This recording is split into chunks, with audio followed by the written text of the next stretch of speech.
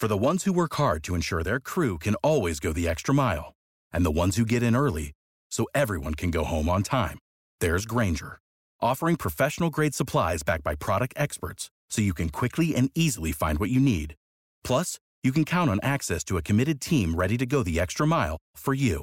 Call, click Grainger.com, or just stop by. Grainger, for the ones who get it done.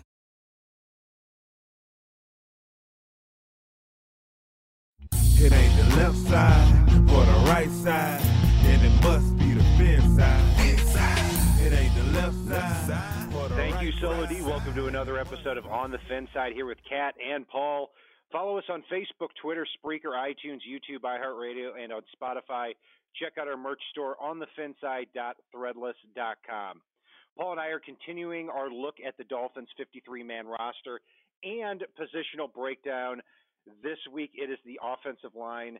We're going to take a look from top to bottom, give our predictions on who's going to not only start but also make the 53-man roster.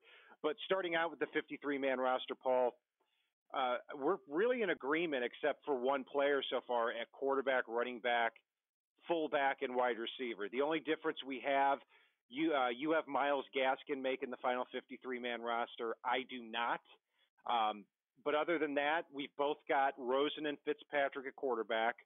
We have Kenyon Drake, Kalen Ballage, and Chandler Cox at running back. And again, you have Gaskin. And at wide receiver, we both have Albert Wilson, Kenny Stills, Jakeem Grant, Devontae Parker, and finally Preston Williams, the undrafted free agent out of Colorado State.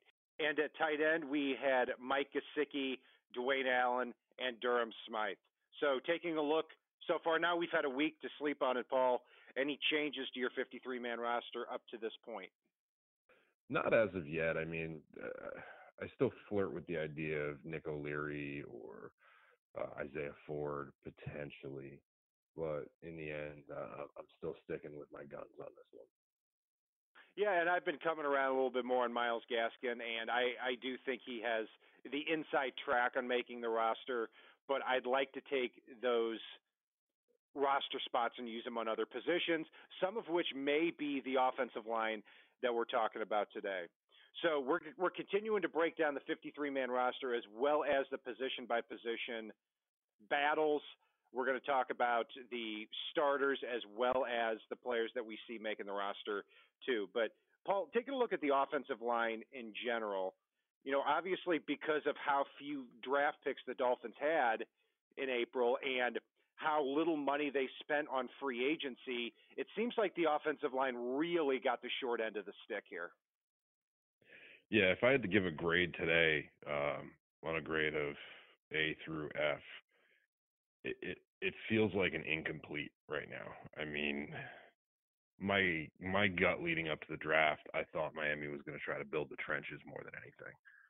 And they did put a few draft picks into the offensive line, but nothing compared to what they needed, especially following the loss of Juwan James. So again, I know I keep using this analogy, but Miami's an injury away from bringing a sticker reader out of Walmart to come play offensive line. And in reality, they might be looking for a sticker greeter amongst the starters at this point, because it's awfully thin as you look at this depth chart. Yeah, it's not looking really good. I mean, for me to grade these starters right now, because after OTAs, you had Laramie Tunsil at left tackle, which is very good. Chris Reed at left guard, not good. Center Dan Kilgore, not good. Right guard Jesse Davis, I'm starting to like him a little more. And Jordan Mills at right tackle is terrible. So if I had to grade this position right now based on the starters, it's no higher than a D plus or a C minus, and that's a scary proposition right there. But the good thing is, if it's not those five guys starting, there could be a lot more upside as we head into this season. One of those guys, obviously, is Michael Dieter, the third-round guard from Wisconsin, should be challenging at left guard. Isaiah Prince should be, you would hope, somewhere in the mix at that right tackle spot, and you also hope maybe somebody steps up that's a little bit of an unknown too. Yeah, and the weird thing is Jesse Davis, who I like a hell of a lot more at right tackle than I do at right guard. So he's still got question marks at right tackle even, and Jordan Mills has question marks at right tackle, and Isaiah has freaking question marks at right tackle coming out of college. So you've basically got a gaping hole at right guard and three players that come with a lot of question marks and baggage at right tackle. I do like the long-term potential of Isaiah Prince for that right tackle position. I don't like the long-term potential of Jordan Mills, obviously, though I do think he's okay as a stopgap given what Miami has and what the market dictated. But again, Jesse Davis at right guard makes me want to throw up my mouth a little bit. He's a lot more palatable as a right tackle, which unfortunately Miami at least has guys with question marks at right tackle. They've got gaping hole behind Jesse Davis at right guard. See, I'm coming around on Jesse Davis. I mean, whether it's right guard or right tackle, but I think it's very important that the Dolphins find out if he is a right tackle, because if he is, it's not as difficult to find those centers and guards as it is left tackle and right tackle.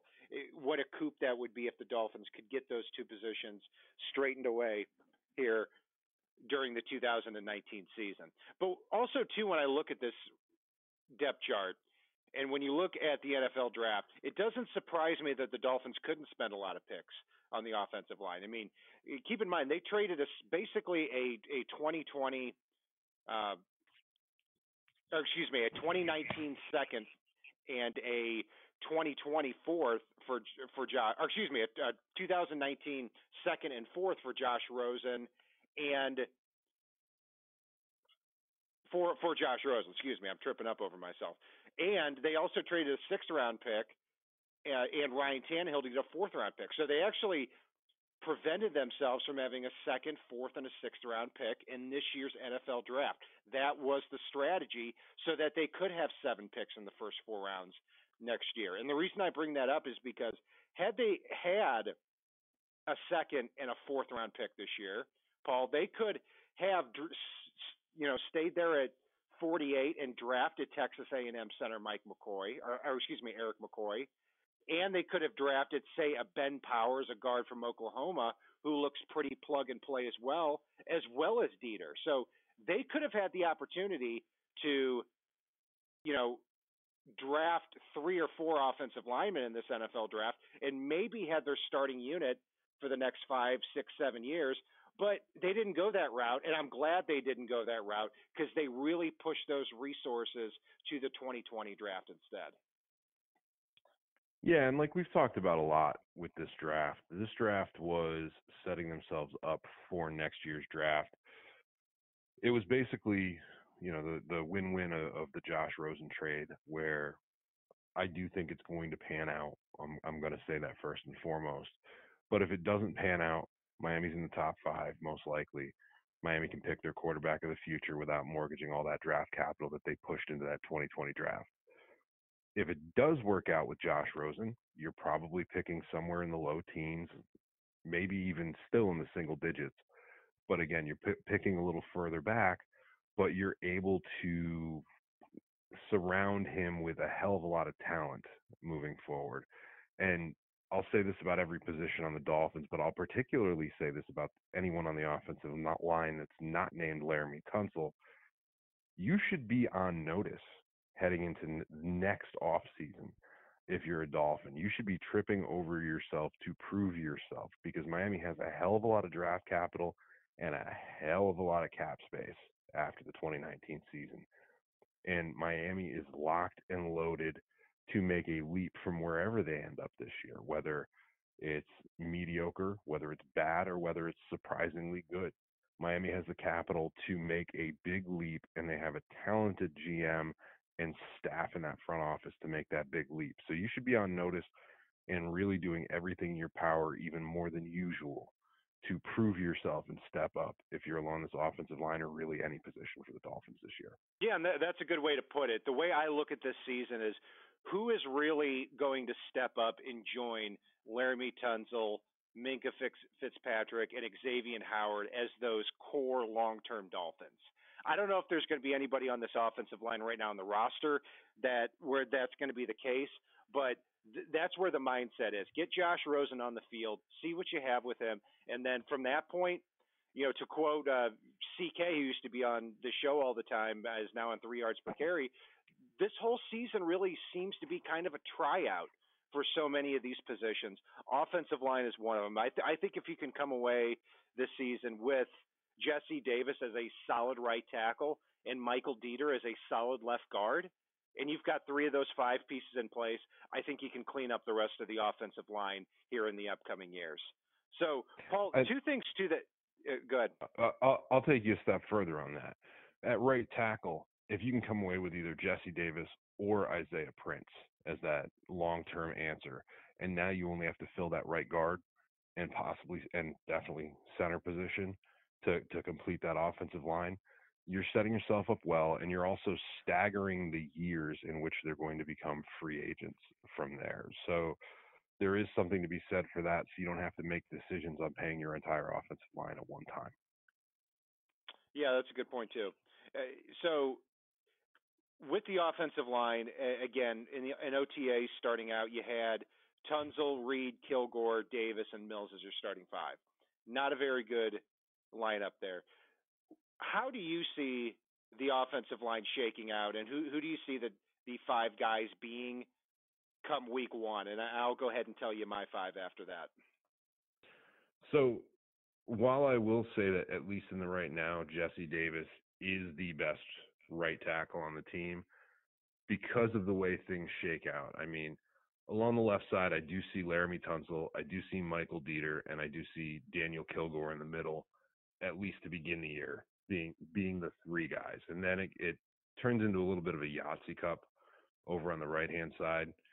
I've got Jesse Davis starting at right guard, mainly because unless you're going to bump Chris Reed over there, I don't see anybody else taking that spot. And I think Jordan Mills will start the year, but I think Isaiah Prince may unseat him as we go along.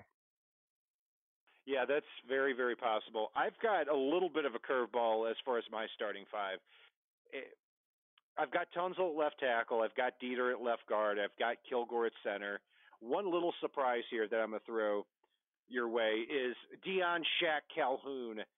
I'm really rooting for to not only make the roster, but make an impact and try to get into the week 1 lineup too. I mean, this is somebody coming out of Mississippi State that, yes, he's undrafted, but he played against very high competition.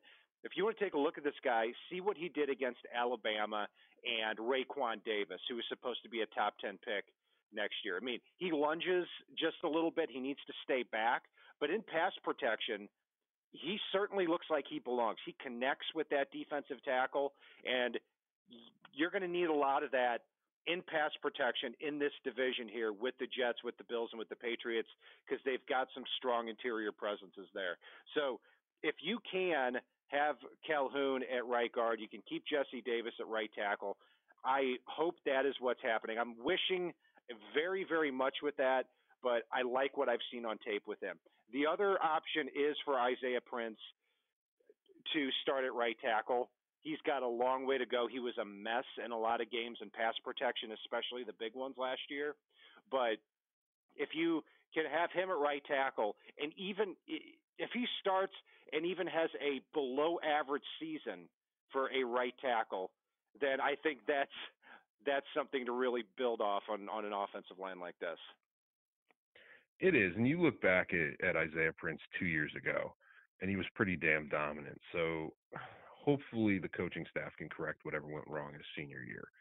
I mean, he was a guy that was projected very, very, very much higher. I believe heading into last season, he was somewhere around like the number 3 projected tackle or right tackle going into the draft. And then the senior season did have some messes to it. So, I mean, he's a guy that I'm definitely rooting for. I think he's got all the tools. He just needs some coaching, which Miami's got that in spades. So if we can head forward with that, that'd be awesome. And the weird thing I'm just going to throw in there as well is if your curveball comes true, or if Isaiah Prince comes through for us and starts the year at right tackle, that may be the scenario where you don't see Jordan Mills make the team. If either Shaq Calhoun through and start. You get Jesse Davis at right tackle.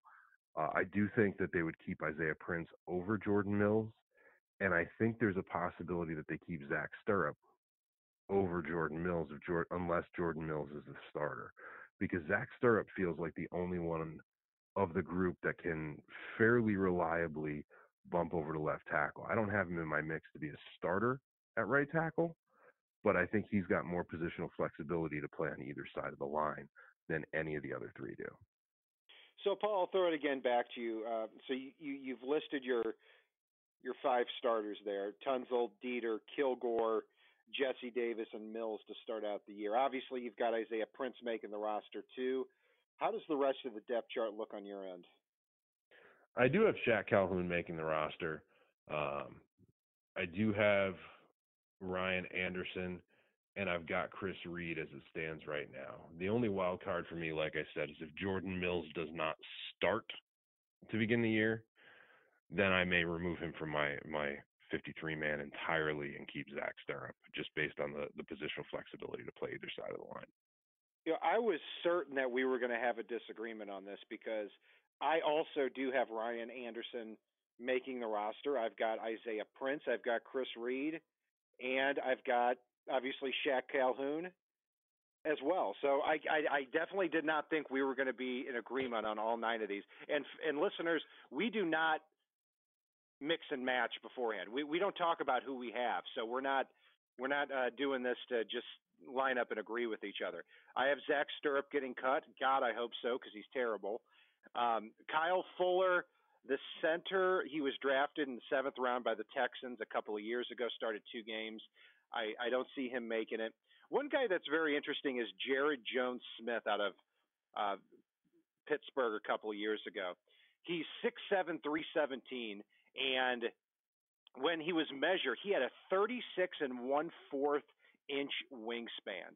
So Tony Pauline, before the 2018 NFL draft, said that after the 2015 season, Jones-Smith was rated as the top NFL prospect ahead of Dorian Johnson and ahead of Adam Bisnoati, both players who were drafted in the 4th and 6th round of their respective NFL drafts. So he had a knee injury along the way, but he certainly has the wingspan. He'll be a guy to keep an interesting eye on. And then the rest of the final guy I don't think we've talked about is Aaron Montero from Boston College. Kind of a what you see is what you get Boston College, left tackle, right tackle. But the bigger thing here, Paul, is Ryan Anderson's a great example of that. And this is a player that Patrick Flaherty paid a lot of attention to at the Wake Forest Pro Day when presumably they were down there to scout 4th round pick Phil Haynes. So any of these players, if they show some ability, could very easily find themselves making the Dolphins roster because there's just not a lot of talent on it. Yeah, and so I've got 2 things to say right here. First of all, going back to something you said, I want to apologize to our listeners that we haven't had any disagreements yet. It's way more fun when we disagree. Unfortunately, we also promise we're going to be honest here. So my sincere apologies that the only one that I've been correct on that Cat hasn't been so far is Myles Gaskins. So I'm going to apologize on that one. But Cat's coming around, so we're good there. The other factor as well, though, just to get back to being serious here, is when you look at the crap we've got on the roster right now at offensive line. I mean, we've got some potential projects, some potential okay guys, some potential crap that may make the roster. This feels like the position above almost any other outside of pass rusher that may get shaken up the most when other teams make their cuts.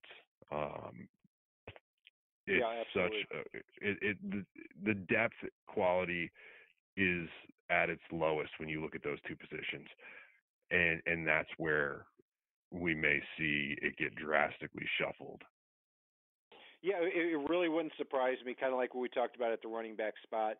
If the Dolphins don't keep 5 or 6 running backs, wouldn't surprise any of us if they ended up looking at a player like getting a Brandon Bolden back if he gets cut, or a Benny Cunningham from the Jaguars, a player like that. And offensive line, same way. We'll see if anybody does shake loose there from another roster. But so it's not looking great along the offensive line, and it's very important that Josh Rosen, that we get to at least say at the end of the year, provided that he plays, that he had a chance to throw the ball, which he did not have with the pass protection in Arizona last year. But I will say two final things about the offensive line that's a little bit encouraging. Is number one, I do think that the Dolphins are going to stick to the run a lot more this year. I mean, how could they not? And when you stick to the run a lot more and you try to win games a lot more in the fourth quarter, I think that is a lot better for your offensive line. They get in more of a rhythm. They block downhill. And when you start play actioning from that point, then it makes the offensive line's job a lot easier because you don't have those defensive ends and defensive tackles pinning their ears back to try to attack the quarterback like we've seen under Adam Gase and under Joe Philbin. Secondly, the Dolphins did get a very good offensive line coach in the league in Patrick Flaherty. I mean, keep in mind, this is an offensive line coach who, from 2004 to 2015, Paul, he was on 2 Super Bowl winning teams, and their job was to keep Eli Manning protected. And he took players like Sean O'Hara, like David Deal, who were late-round picks, undrafted free agents, and turned them into very, very good players. He has. But again, it's Miami has a lot of young guys that have a lot of potential, but we need to see Flaherty unlock that potential from these guys, because even with if he's able to get through to these young guys, there still is a depth issue at the position, and that is worrisome. Yeah, there's a starting issue. There's a depth issue. That's for sure. And the reality is, I don't care how good of a coach he was in the Giants Super Bowl years, a lot of times you just can't make chicken salad out of chicken shit. So we're going to see how that happens and how this progresses with this offensive line. The good thing is it hasn't been good the last decade. So hopefully any improvement is still an improvement as we go along. On the offensive line, Paul, anything else you want to add on? No, I don't think, even with our final predictions here on our way too early prediction shows here, I don't think the back end of the position or the position group is currently on this roster. I mean, I know I'm going to keep saying that through OT or through training camp, et cetera. But again, I do not think that the final 2 or 3 potentially that may unseat a starter are on this roster today. Yeah, I'm definitely in agreement with you there. So it's going to be an interesting August when we start taking a look at how this offensive line is progressing, what kind of physical talent we see, who's getting the starting spots, and who's getting cut from other teams. That will do it for our breakdown of the Miami Dolphins offensive line here in June as we approach mini camp, training camp, and eventually the 2019 NFL season. Be sure to follow us on Facebook, Twitter, Spreaker, iTunes, YouTube, iHeartRadio, and on Spotify. Also, thank you for the comments left on YouTube as well. Any questions that you want to see answered on this show, anything you want to see us talk about, feel free to leave that feedback as well. And if it's not on the right side and it's not on the left side, it is on the fit side. Solo D, take us home. It ain't the left side or the right side, then it must be the fin side. Inside. It ain't the left side or the right side, then it must be the fin side. Listen, Dolphins fans across the land all tuning in to see what Brian, Cat, and Paul about to do again. Save big on brunch for mom, all in the Kroger app. Get 16-ounce packs of flavorful Angus 90% lean ground sirloin for $4.99 each with a digital coupon. Then buy 2, get 2 free on 12 packs of delicious Coca-Cola, Pepsi, or 7-Up, all with your card. Shop these deals at your local Kroger, less than 5 miles away. Or tap the screen now to download the Kroger app to save big today. Kroger, fresh for everyone. Prices and product availability subject to change. Restrictions apply. See site for details.